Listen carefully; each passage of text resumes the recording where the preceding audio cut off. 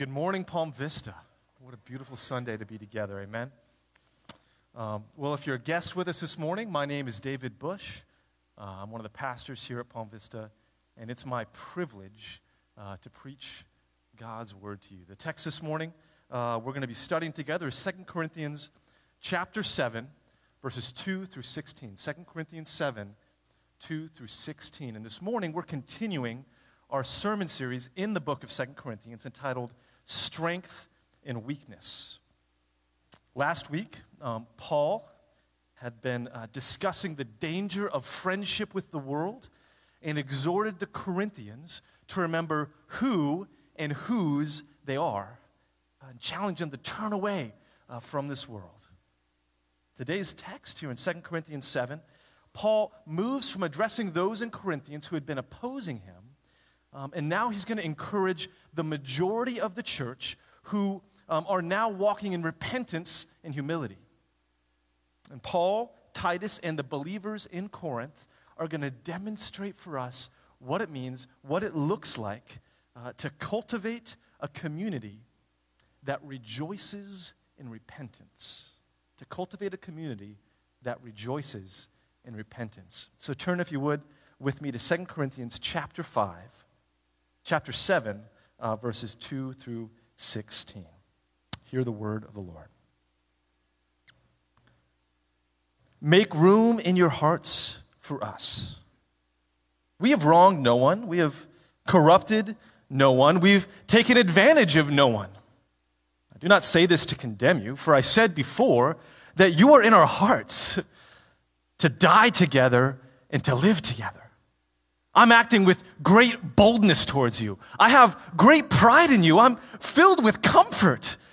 In all our affliction, I'm overflowing with joy. For even when we came into Macedonia, our bodies had no rest, but we were afflicted at every turn, fighting without and fear within. But God, who comforts the downcast, comforted us by the coming of Titus. And not only by his coming, but also by the comfort with which he was comforted by you, as he told us of your longing, of your mourning, your zeal for me, so that I rejoiced still more. For even if I made you grieve with my letter, I did not regret it. Though I did regret it, for I see that the letter grieved you, though only for a little while. As it is, I rejoice, not because you were grieved, but because you were grieved into repenting.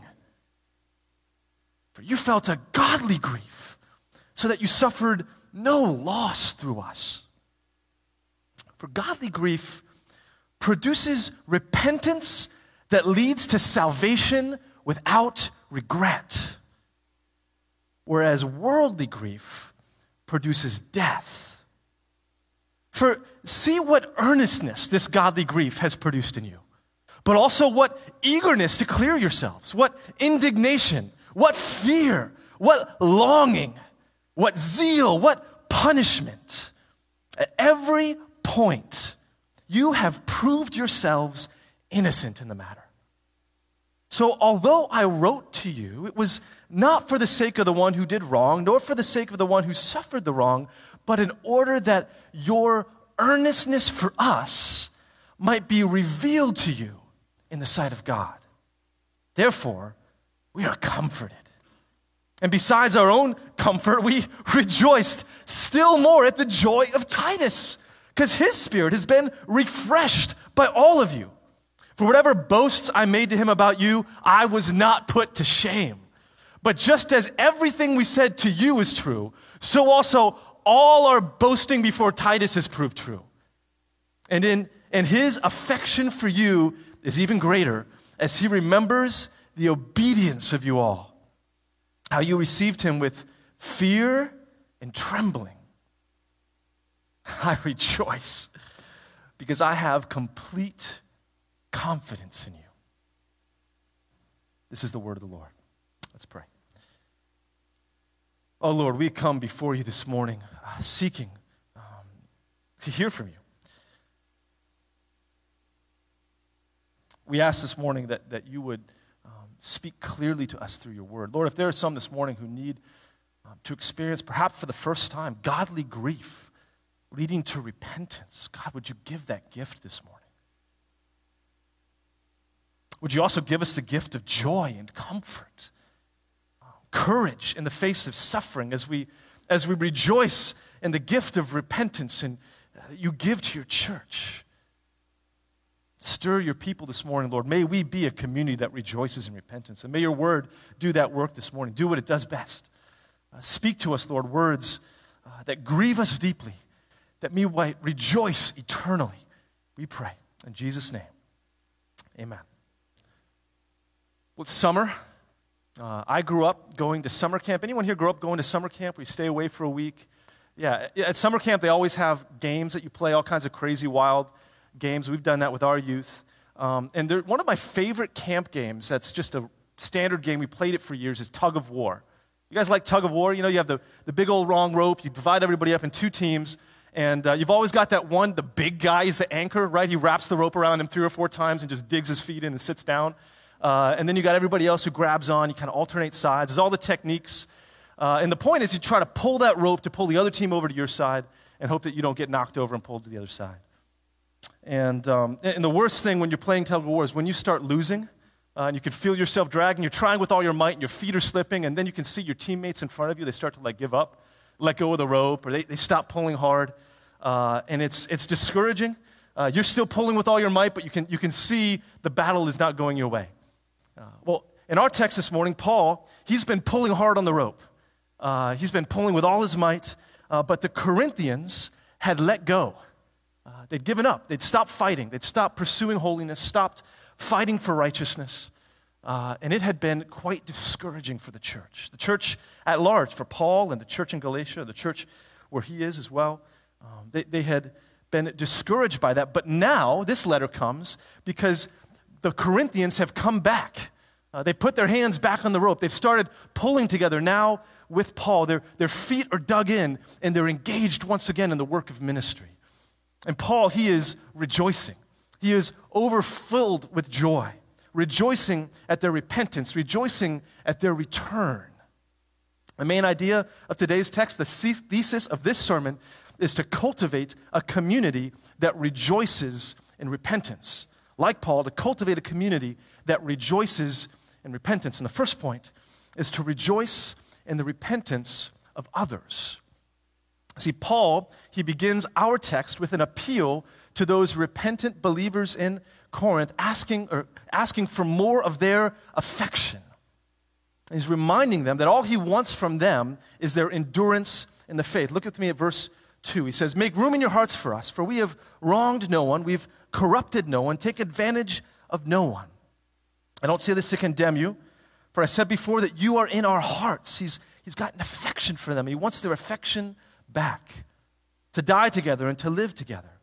"I'm acting in great boldness towards you. I have great pride in you. I'm filled with comfort. In all our affliction, I'm overflowing with joy."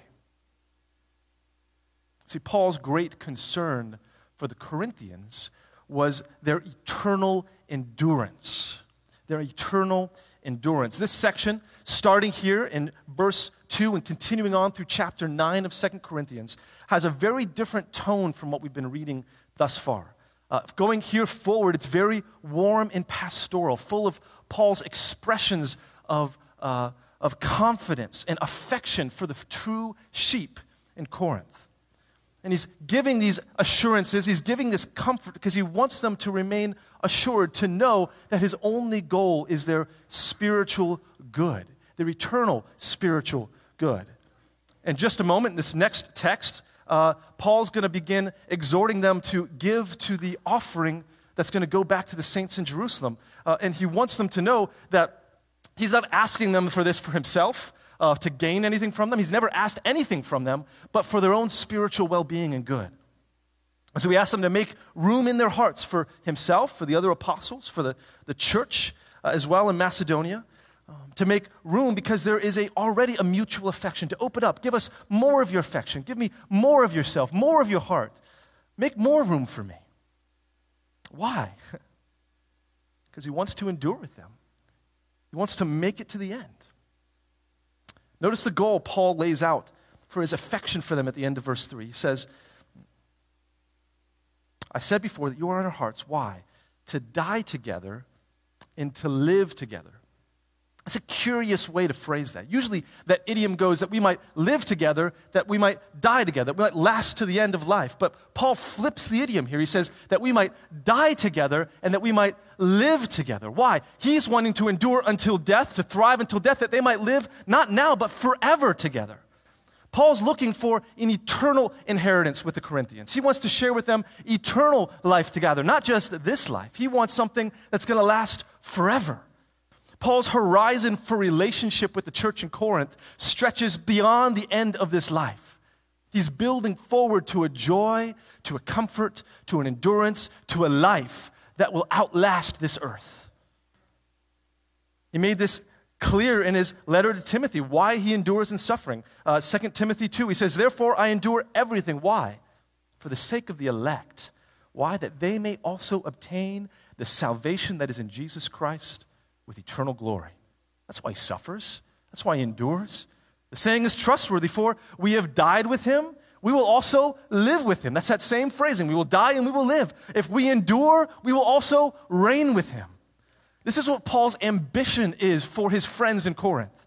It's not just that their life now will be comfortable, not just that their standard of living will increase a little bit at a time until they die. No, his hope for them is that their eternal destiny will be secure and have a foundation that is firm. He wants to flourish with them spiritually in this life and endure with them into the life to come. This word comfort that we find in our text, it's used 7 times in this passage. It's a lot. It carries a deeper meaning than just the kind of comfort you might give to a sick child. We've been doing a lot of that the last week. We've had 4 vomiting children in our house last weekend. And there was a lot of comfort being given to those kids. Holding hair, rubbing backs, bringing water. Certainly that's implied in this idea of comfort, but it's more than that. It carries the idea of emboldening someone in their belief. This comfort carries this idea of emboldening them into a course of action they've set themselves to. It has the idea of sharing your courage with someone else, helping them to overcome something difficult and stay the course.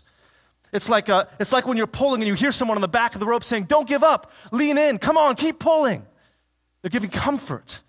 On 3, pull, 1, 2, 3. We all pull together. That's the comfort that Paul is speaking of. It's this mutual courage, this sharing of affection, sharing of mission, sharing of goal, reminding each other where we're going, that we're going to get there. Don't give up. Don't stop. Don't let go. Hang on with me. It's a camaraderie, a shared purchase, a mutual purpose, a mutual affection, and shared courage. Paul says in the end of verse 4, he's filled with this kind of comfort, this kind of courage, this mutual affection and camaraderie, this purpose that they have together, this purpose to die together, that they might live together, to endure and to flourish. That's his deepest desire for the Corinthians. Paul's also concerned about his own endurance. Paul's rejoicing in their repentance for the sake of their endurance, but also for his. Look with me in verse 5. It says, "For even when we came to Macedonia, our bodies had no rest, but we were afflicted at every turn." That's a serious word. Fighting without and fear within. Paul and his co-workers in Macedonia, they were suffering from all kinds of physical and emotional opposition. Everywhere they turned was difficulty. More conflict, more reasons to fear. Burnout looming on the horizon. They were oppressed and opposed everywhere. I'm sure there were a lot more difficult letters that he wrote than the one to the Corinthians. Paul's exhausted. And since his last letter to the Corinthians, Paul's also been concerned about the well-being of Titus. Titus had left Corinth several months earlier, or he left for Corinth several months earlier. And the text implies that Titus was somewhat skeptical and discouraged when he left bringing this letter. Paul had to convince him to go with promises about the Corinthians' repentance. And in chapter 2 of this book, Paul explained it was actually his anxiety, his concern about Titus and the state of the Corinthians was part of what led him and pushed him forward to go to Macedonia, where he is now. But now in our text, Paul's anxiety, Paul's affliction, his concern and worry, his fighting without and fear within has been turned to comfort, to courage and joy. He says, I'm acting with great boldness towards you, in great pride to you. I'm filled with comfort. Why? In all our affliction, I'm overflowing with joy. He's filled with joy now. He's filled with overflowing joy. In verse 4, that's overabounding joy. This joy as well is used all through our text. Verse 7, so that I rejoiced all the more. In verse 9, I rejoice. 13, we rejoice still at the joy of Titus. And he ends in verse 16, I rejoice.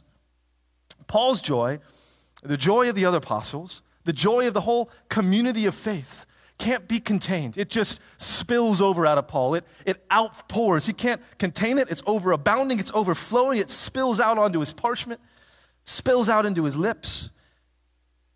He is thrilled and energized in a time of opposition and suffering. Why?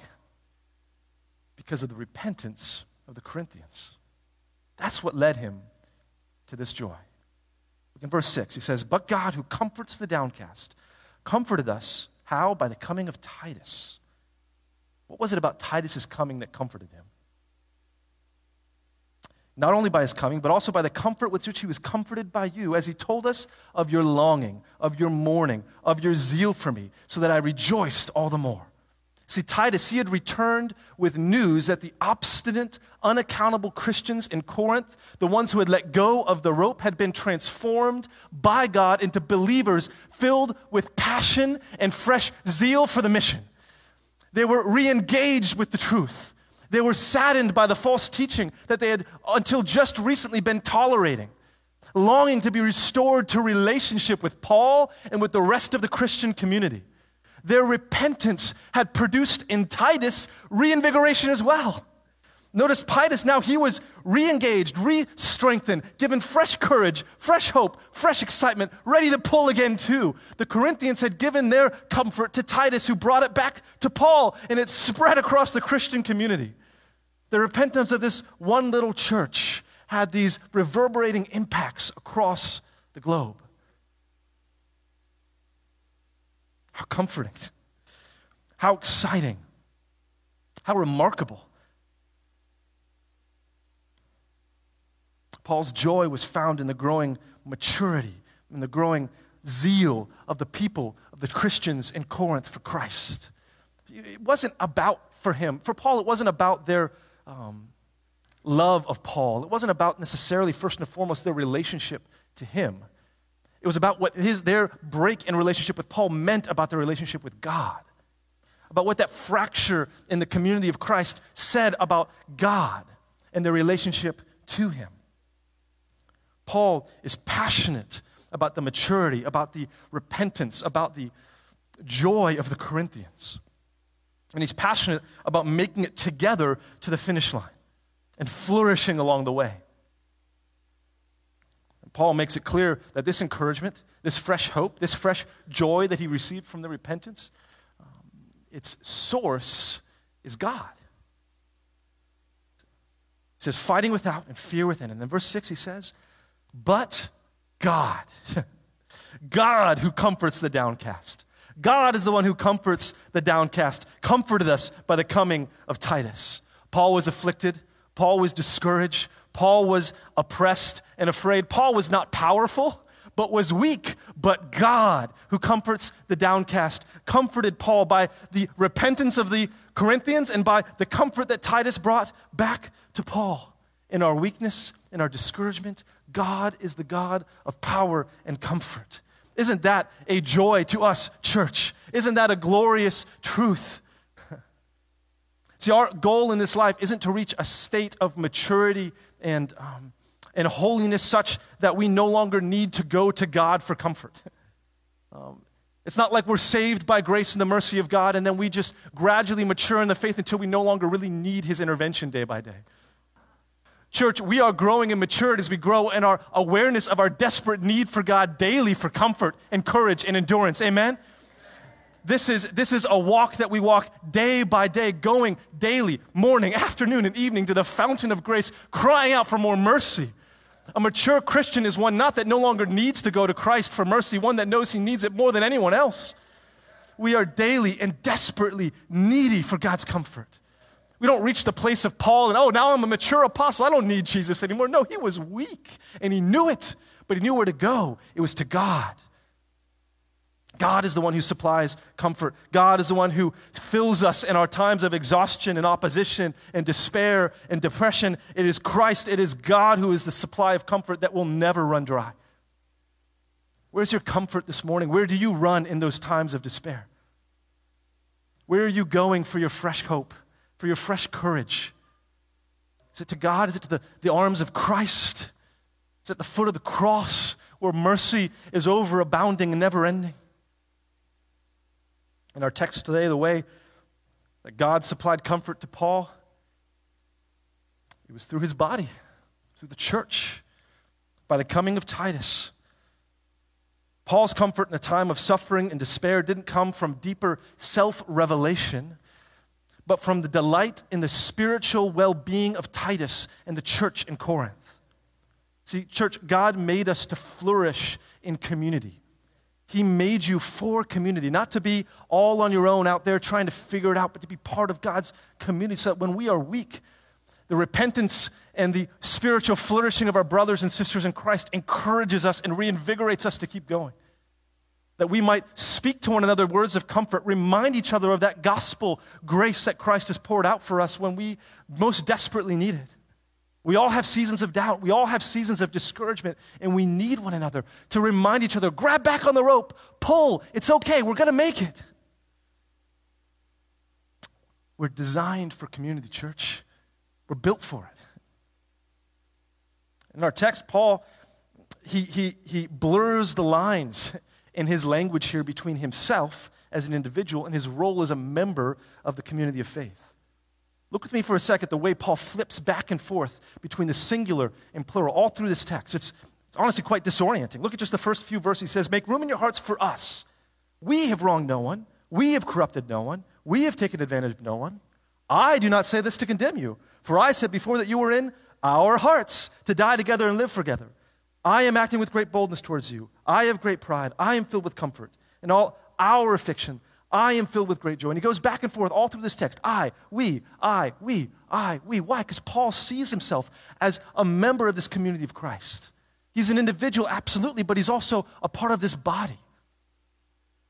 So what does that mean? Well, when we are ensnared in sin as Christians, when we are discouraged and downcast, when we are giving ourselves over to the world, the whole community of Christ suffers.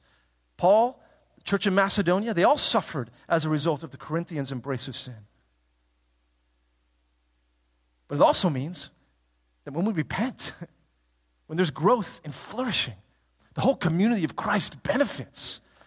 They're all filled with fresh joy, fresh faith, fresh courage. I experience this every time Corey comes back from overseas and gives us a report of what God is doing throughout the globe. When he shares with us about the work of God in Africa, and the planting of churches and the way the gospel is spreading and advancing in that nation, across that continent, it reinvigorates me. It excites me. It gives me perspective on my own troubles and discouragements, doesn't it? I'm stirred and challenged with zeal on Friday night when we met as men, and I'm hearing the men share about God's work in their lives, where they want to grow, where God is convicting them of sin and challenging them to re-engage. It fills me with fresh hope, fresh courage. It reinvigorates me. I'm re-envisioned to endure well, to make it to the end, that we're not alone in this church. What a source of courage and joy. I'm excited, church, about this afternoon. I'm excited about this car wash and right out here praying for this community, praying for people who walk through these doors looking for a free car wash, and I pray they get the free gift of grace and mercy in Christ Jesus. I'm praying that we see repentance, godly grief that leads to repentance and joy. And we get to celebrate and reinvigorate and re-envision as a church as we see brand new believers sitting in these seats. That's the gift of God to the church for all of us. Our deepest joy in this life comes when we live for what God delights in. And he loves his church. Flawed and broken as it is, he loves us, and he died to purchase a people for himself. Jesus taught us that there's a celebration not just on this earth, but there's a celebration in heaven every time a wandering sheep returns to the shepherd. We want to have that kind of joy. We want to be a community that we want to cultivate a community that rejoices in repentance. The repentance of others. And point 2, rejoice in your own repentance. As you guys know, I broke my arm back in February. Fell off a mountain bike, ended up in the ER. And the doctor there was a lady, and she had to, I won't be graphic, but she had to put the bones back in place before she could splint my arm. And she was very reluctant. Like, she was doing it, but not like wholeheartedly, which made it a lot worse because then it took a long time.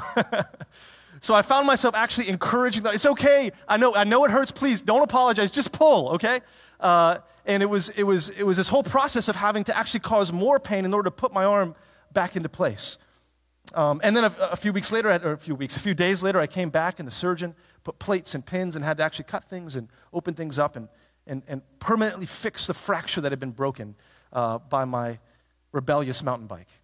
And in Corinth, Paul, he was acting like a spiritual surgeon. Months earlier, Paul had sent them a letter that was quite painful, but necessary for the Corinthians' spiritual health.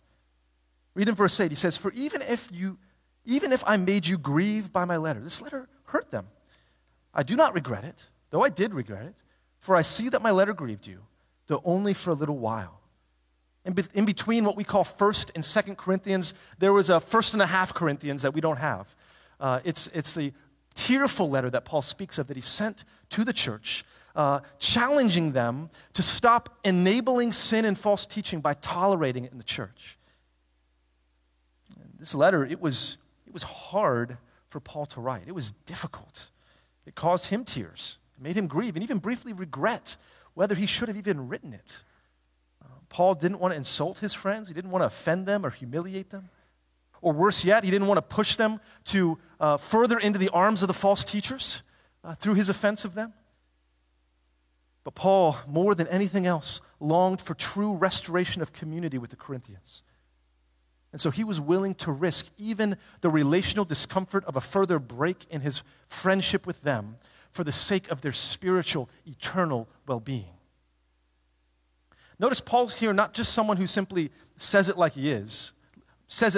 He's not just going around correcting anybody who offends him, correcting everybody around him and just spewing out correction left and right without regret. No, Paul, this was difficult for him. It's correction that's built on deep affection and concern for their souls.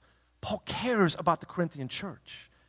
And he had given them a correction that's difficult to do, because when you correct the way Paul did with the Corinthians, it's just as painful, or at least quite painful for the one giving the correction as the one receiving it. But Proverbs 27:6 says, "Faithful are the wounds of a friend."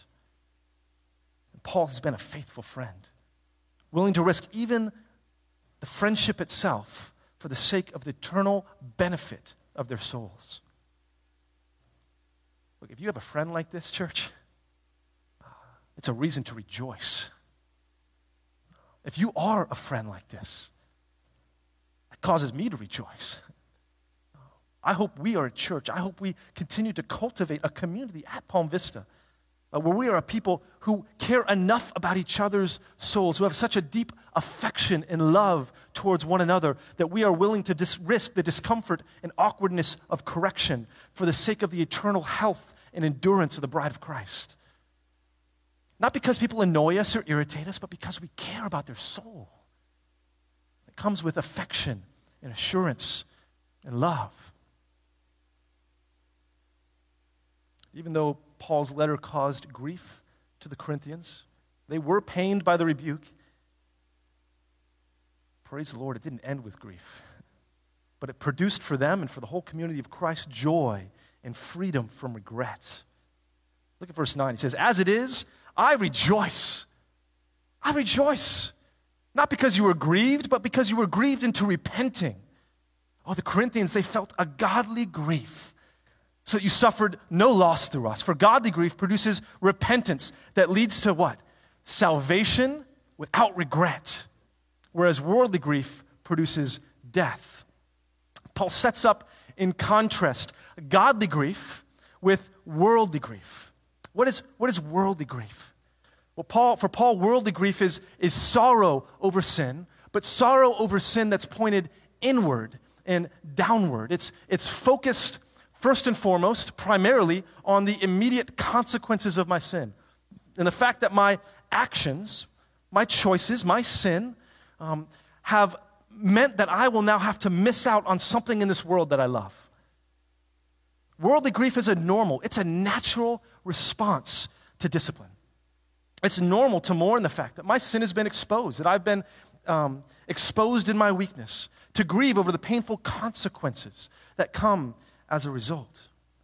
But Paul says that this kind of natural, normal, this worldly grief, this kind of sorrow on its own, it leads to death. Left to itself, it leads only to death, because at the end of the day, sorrow over sin that's focused only on self, how my sin affects me, it only perpetuates the death-producing desires to live for self instead of Christ that produced the sin in the first place. Listen to that. That sin that focuses only on self, it only perpetuates the death-producing desire to live for self instead of Christ that produced the sin in the first place. Worldly grief may actually even result in changed external behaviors, but on its own, it does nothing to change the heart's allegiance to self over Christ. And that is what ends in death. But godly grief, the grief experienced by the Corinthians, is different. It produces repentance, leading to salvation without regret. Why? Because godly grief is different in its orientation and origin. Godly grief's orientation is upward and outward. It's concerned first and foremost not with how my sin affects me, but with the way my sin offends and blasphemes God. It begins first and foremost with a vision of God's holiness, with God's honor, and is filled with sorrow at the deeply perverse and wicked nature of my heart, the fact that I would sin against a God like this. It goes beyond the simple, immediate physical consequences of my sin and is burdened with the eternal significance of what my sin says about my relationship to God, my heart's commitments to live in opposition to God and to live for self apart from Him. And it's ready to take whatever action, to embrace whatever humiliation is required to restore the relationship, first and foremost, with our Creator God. It's captured in the prayer of King David when he's confronted about his sin of murder and adultery. And what does David say? He says, "Against you and only you have I sinned and done what is evil in their sight, O God." David's concern isn't first and foremost even how his sin affected others, but first how it affected God and what it says about his relationship with the Lord. Godly grief's orientation is upward towards God and outward, producing repentance. See, the grief, this kind of godly grief, it's not an end in itself, it's the beginning, and it moves a sinner forward to repentance. Repentance is the act of turning and returning to the Lord, turning from sin and returning to the lover of our souls. And Paul provides a sevenfold description of the repentance of the Corinthians that is specific and fervent. Look in verse 11. There's 7 things he mentions here. For see what earnestness this godly grief has produced in you. Also what eagerness to clear yourselves. What indignation, what fear, what longing, what zeal, what punishment. At every point you have proved yourself innocent in the matter. See, their godly grief, their awareness of their sin against God, first and foremost, has produced in them a serious desire to make things right. This is not wallowing in self-pity and despair about the state of their hearts. No, it's a movement to a fresh commitment to obey God, to walk in obedience to Him, no longer willing to tolerate the sin that they had only so recently been just fine with. And their repentance is specific to the sins that they were embracing. It says they were earnestness, this eagerness, diligence, and zeal to clear their names, not through words only, but actions. It's in contrast to the passivity that they had so recently experienced towards this sin. Indignation. They were no longer indifferent, but they were indignant, fired up about the sin and the false teachers in the church. It's not indignation towards Paul, but towards the sin that they had recently tolerated. What fear? Fear of God. What longing? Longing for righteousness. Zeal for what is true and right. What punishment? The CSB says, what justice? Instead of tolerating the sin, they are disciplining it, that those who are participating in sin might repent and be restored to the church. In everything, they've proven themselves innocent. Corinthians were eager to demonstrate the validity of their faith by putting it into their feet and walking out the truths that they believed. Let me ask you, church, when you're confronted with sin, what's the major note for you? Is it worldly grief or godly grief that leads to specific and fervent repentance? There's nothing half-hearted about the Corinthians' repentance here. No saving face, no attempt to kind of give context to what was going on and why. Well, it wasn't exactly as bad as it looks, Paul. They weren't trying to explain the circumstances or minimize or blame shift or explain how they weren't really as bad as some other people in the church. No, they were completely exposed because they knew that they were completely exposed, not before Paul, but before God. And they were ready to do whatever it takes to walk in obedience with zeal and passion, to conform their lives to the will of the living God. What a joyous gift to be given. What a joyous gift to be given to the Corinthians and also to the whole church. Why? Because the product of their repentance, the outcome, was glorious, joy-producing fruit for them and for the whole community of faith. Relationships that had been broken by their sin and indifference to sin were now restored. And new relationships had taken root and begun to flourish. In verses 12 through 13, Paul explains that the purpose for writing to the Corinthians had been fulfilled. That the Corinthians' earnestness, their zeal and affection for obedience had been restored, and their eagerness, their earnestness for Paul and for the rest of God's people that had been hidden before had now been revealed to the Corinthians before God's face. So that now their affection for Paul, their affection for the rest of the church community had been restored, and these relationships that had been broken had been made new.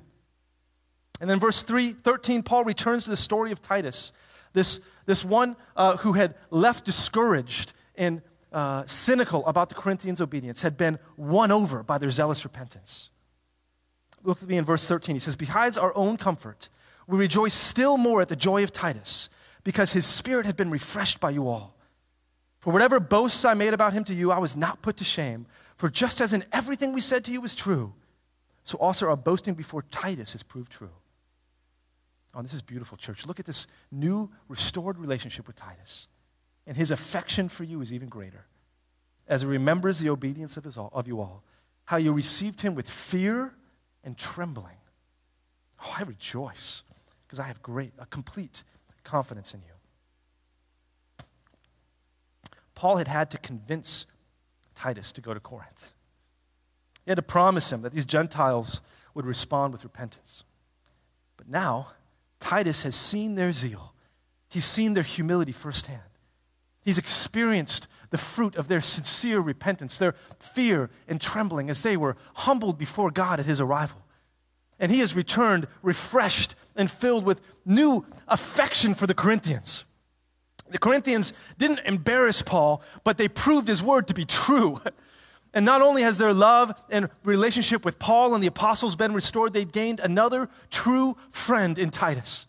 And so Paul rejoices, and the church rejoices. What a remarkable transformation. What a joy to see the community of Christ's people restored to wholeness and joy, strengthened and expanded through the gift of godly grief and repentance.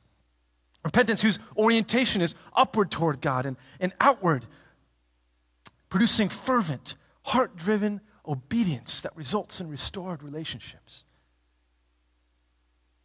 Repentance orientation is upward, but true repentance also has a different origin than earthly grief and sorrow. True repentance has its origin in God. So if worldly grief's origin is in just the natural consequences of our sin, godly grief, its origin is in God. It's not normal. It's not natural.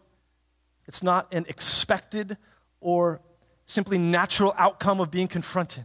Oh, it is the gift of a generous and merciful God. When Paul describes the Corinthians as receiving Titus with fear and trembling in verse 15, this is very unusual and specific language that Paul is using. Paul's the only one who uses that specific language in the New Testament. And it's very likely that Paul is referencing Isaiah 19. Isaiah 19 is a prophecy where Isaiah prophesies about a day when Egypt, you know Egypt, the enemies of Israel, the ones who kept them in slavery, Egypt, this heathen nation.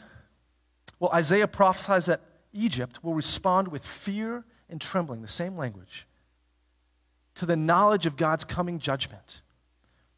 But in this prophecy, Egypt, God's punishment of Egypt is not going to be to destroy them, but to bring them into the people of God. It's remarkable. Listen how this prophecy ends. Isaiah 19:21. It says, "And the Lord will make himself known to the Egyptians, and the Egyptians will know the Lord in that day and worship with sacrifice and offering." How remarkable. "And they will make vows to the Lord and perform them, and the Lord will strike Egypt." Striking? Oh, and healing. "And they will return to the Lord." What a statement. "And he will listen to their pleas of mercy and heal them." These are God's enemies. This is Egypt. These are the Gentiles outside of God's people. And to God's enemies, the very one who kept his people in slavery for hundreds of years will repent and turn to the Lord with fear and trembling, and he will heal them and include them in the second Exodus. Praise the Lord that he does this to his enemies. This is what Paul is speaking of when he says that these Corinthians has repented with fear and trembling. He's telling them, you are like Egypt. You are part of that prophecy. You are part of that second Exodus. You are part of God's people now. You Gentiles in Corinth have been grafted into God's people by joy and repentance that you might be part of God's new kingdom, to live together, to die together, and then live forever. Praise Jesus. What an incredible promise. What a reason for rejoicing.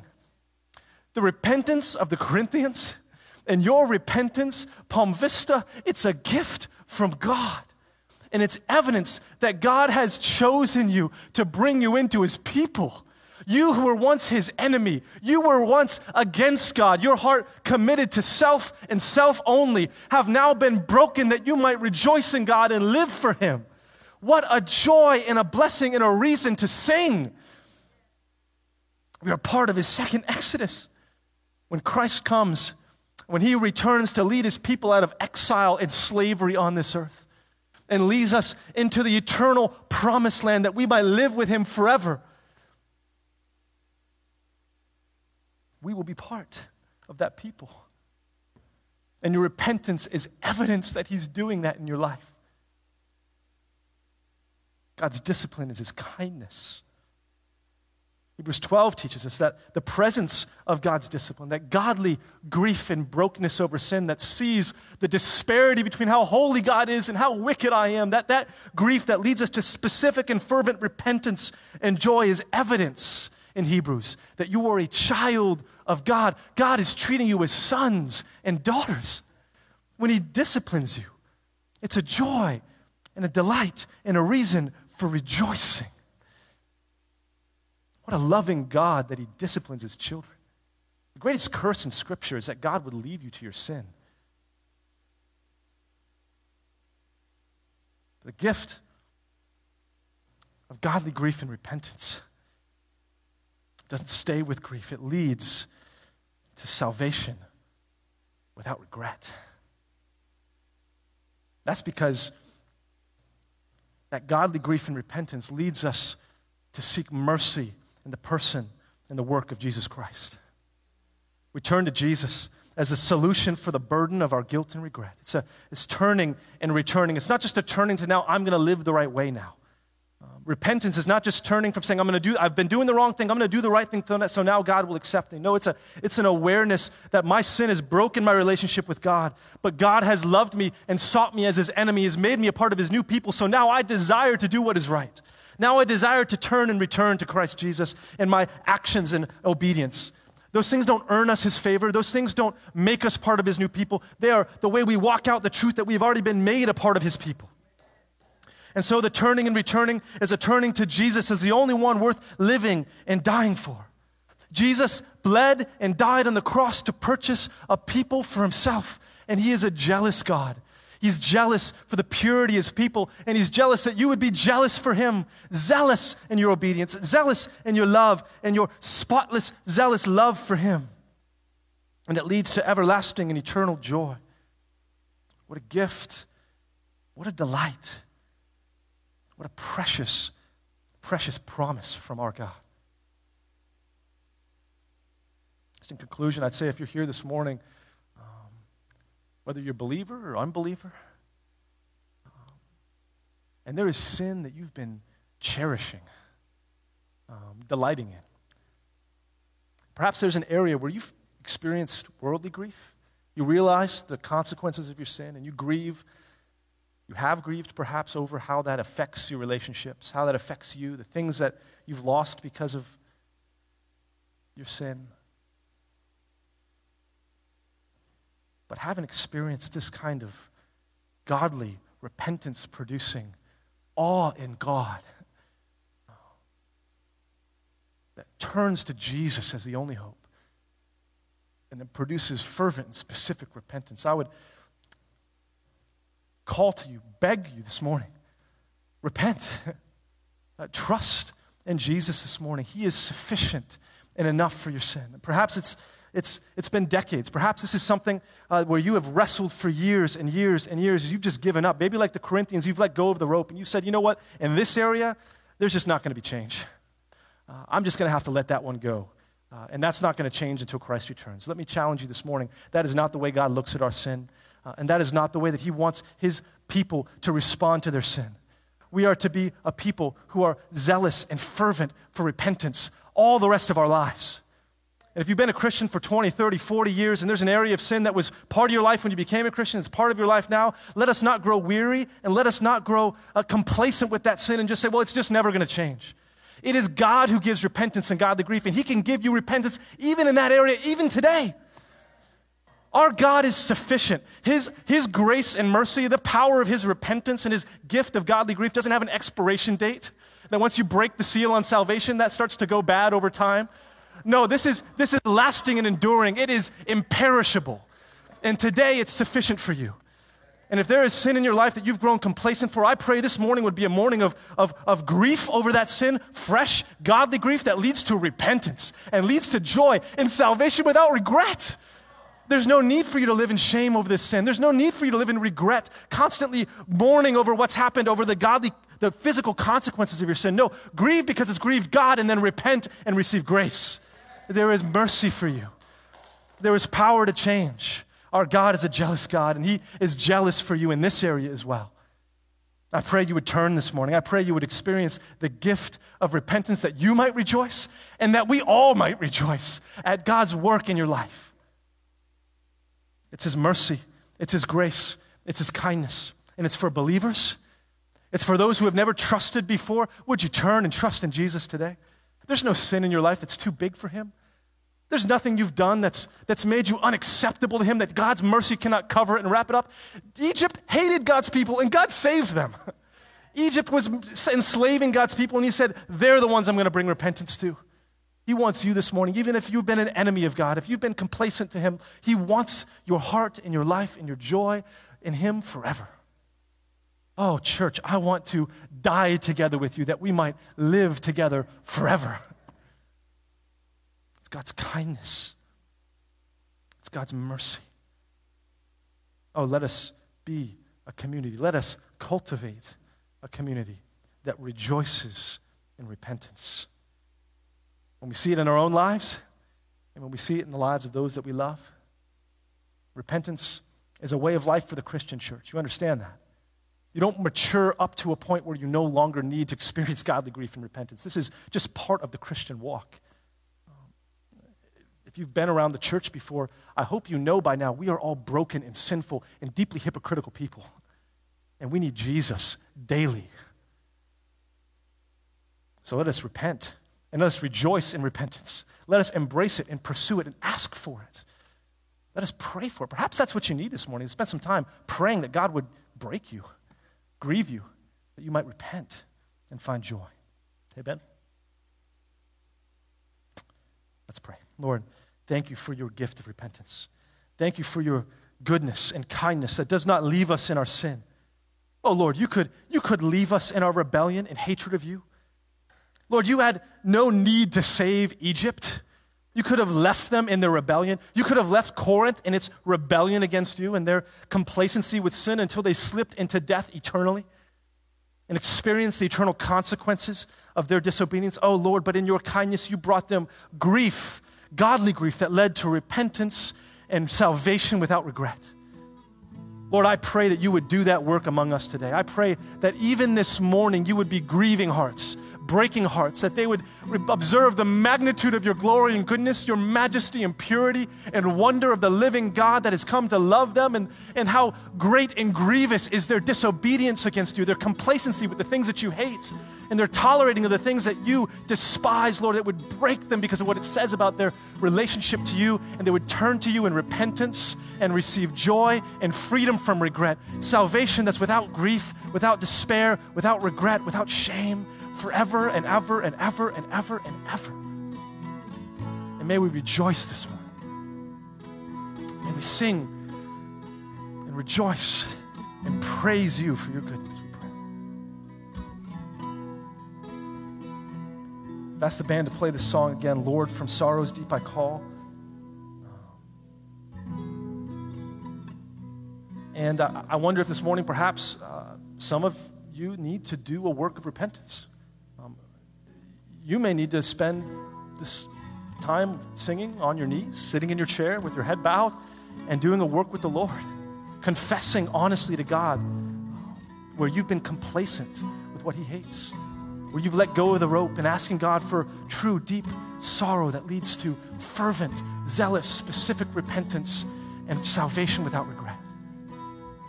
And maybe you need to turn somebody here who you've wronged with your sin and confess, or a brother or sister and confess and ask for prayer. This is a perfect time to do that. And for the rest, I would say let us sing this together and ask God to continue to break us, continue to bring us repentance and joy and salvation without regret.